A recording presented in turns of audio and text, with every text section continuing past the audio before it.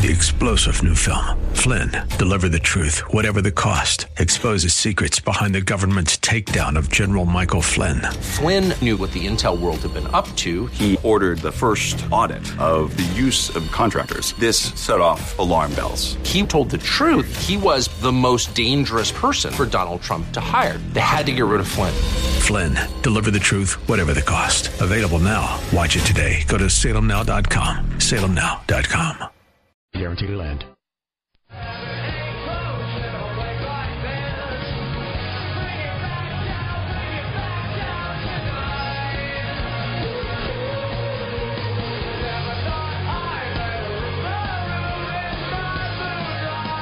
You're listening to Rob Black and Your Money on AM 1220 KDOW.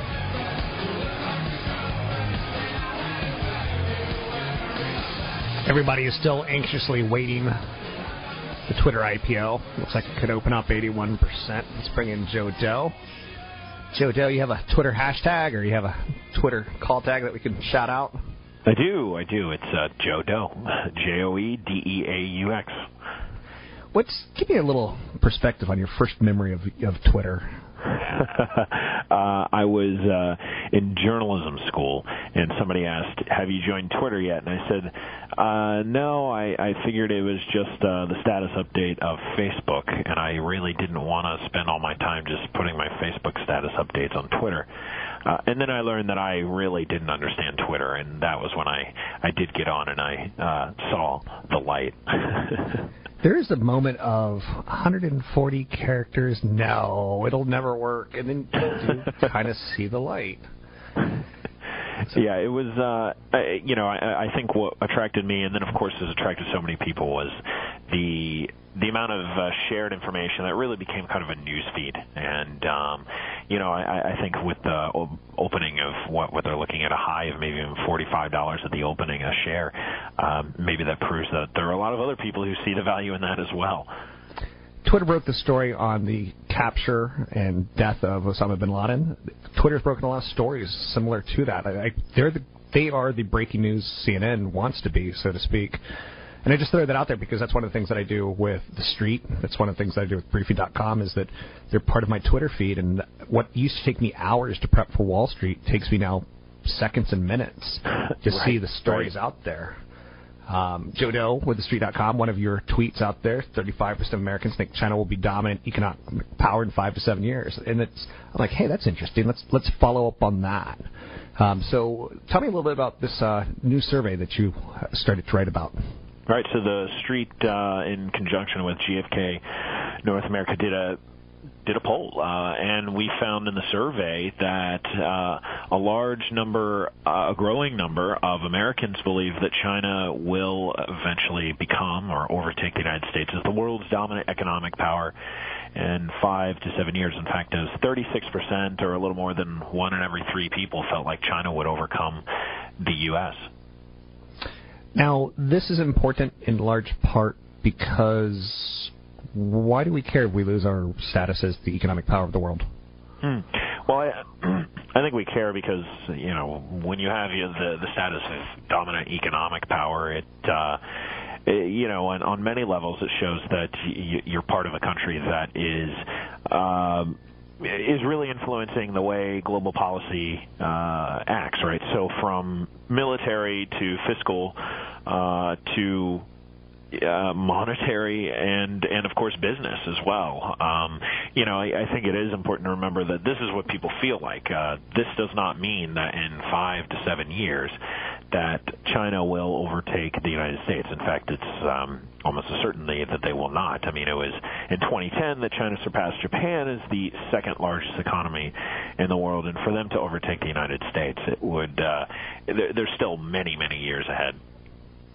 With that said, didn't we kind of have this story in the 80s with Japan being the superpower economic powerhouse? They were buying up New York. They were buying the Seattle Mariners.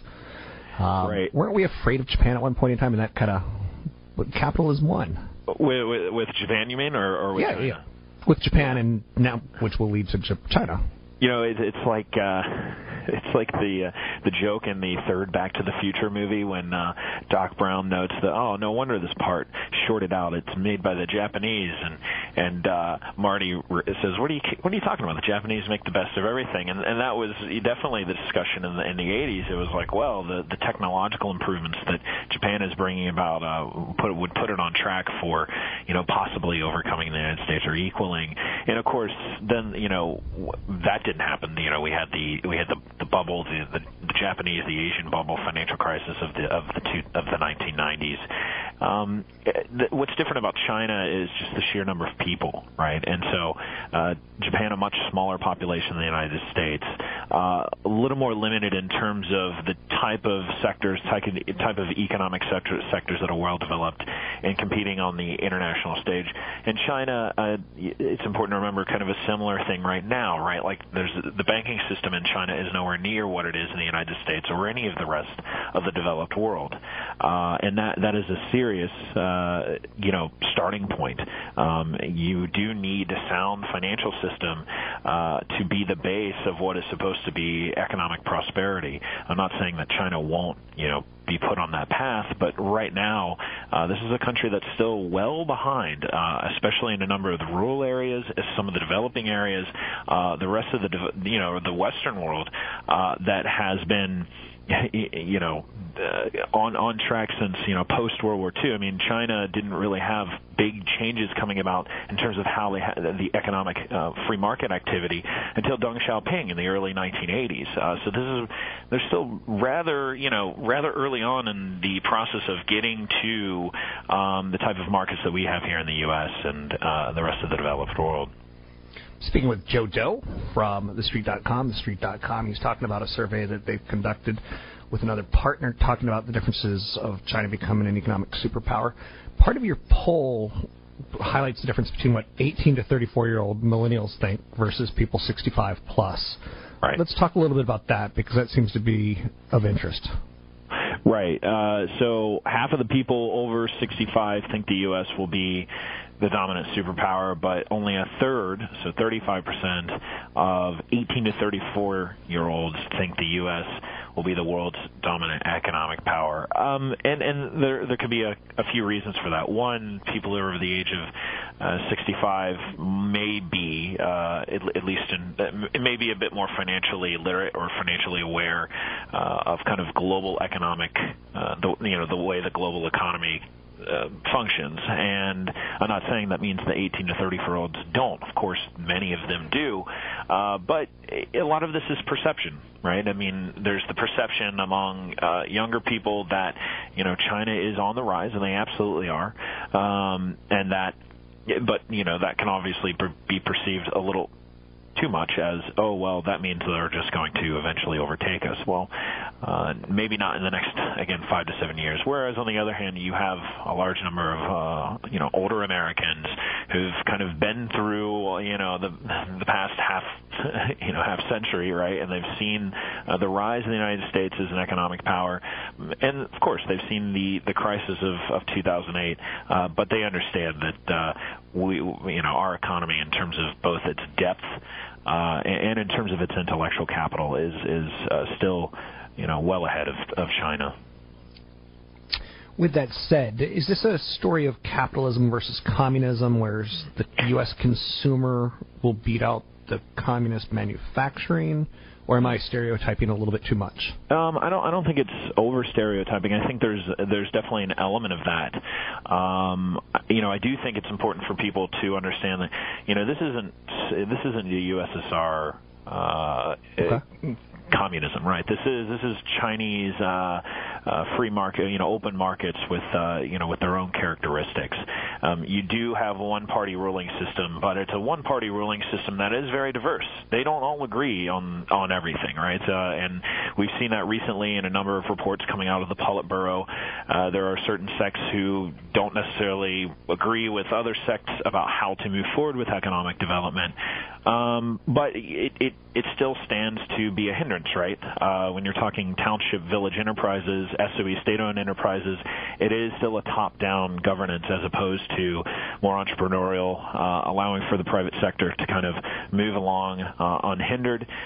Is that a bad thing? In some ways, yes, for the obvious reasons that I think most of your listeners have studied before. But there's also, maybe some good to it. It does allow for this kind of central planning, right, that to a point can be effective. The question is how long, right? How long can you allow for that to be your economic policy before there are major hindrances being put on what you do call, a somewhat open market of private development. Thanks very much. Is there anything else we need to know about the story that we did not cover? That there are still 59% of Americans who do believe we are currently the economic power, which nobody else is even close in terms of our poll. But good. That's interesting. Okay. Thanks for joining us. It's Joe Doe with TheStreet.com. You can find him at TheStreet.com. You can find him on Twitter, oddly enough. It's Twitter Day. Joe Doe, and it's got that easy to read and write type of name, D-E-A-U-X, D-E-A-U-X. And talk about China and the ramifications that it has. One thing that you automatically have to take from this is that you just can't invest in the United States anymore. Whether you like it or not, and there's some cliches out there, like, is China the old-fashioned USSR? No. Can we trust them? I don't think we have anything but we have to. So you have to have some exposure into, okay, let's say you don't like China. You have to have some exposure into Asia. Or Australia, who does business with China, who does a lot of the tourism with China. It's a big world. It's a flat world. It's getting flatter all the time. And hopefully you don't hurt yourself in your portfolio by limiting yourself in the way you think about how the world truly works and operates. To get your calls in the air, it's 800-516-1220. It's 800-516-1220. Anything you want to talk about, we can talk about. Again, it's Joe Doe with TheStreet.com. TheStreet.com's got some great articles. I highly recommend educating yourself. The more you know, the better for you. As far as investment decisions go, you got to be informed. Big event tonight coming up on retirement planning, tied towards income. It's in San Jose at the Airport Hotel. You can learn more at robblack.com. It's robblack.com.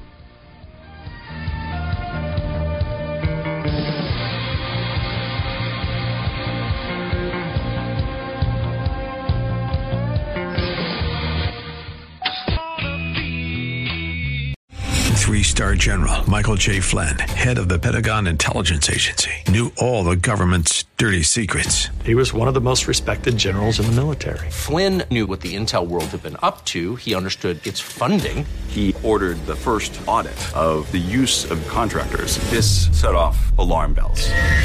The explosive new documentary, Flynn, Deliver the Truth, Whatever the Cost, uncovers the facts behind this scandal. Flynn told the truth. He was the most dangerous person for Donald Trump to hire. I find out the worst enemy that I'm going to face in my life is right here in America. They took my assessment and they wanted me to change it. And I was like, I'm not changing it. They had to get rid of Flynn. With in-depth interviews, archival footage, and never-before-seen personal records of the man behind the headlines. I just felt like I was drowning. Flynn, Deliver the Truth, Whatever the Cost. Available now. Watch it today. Go to salemnow.com. salemnow.com.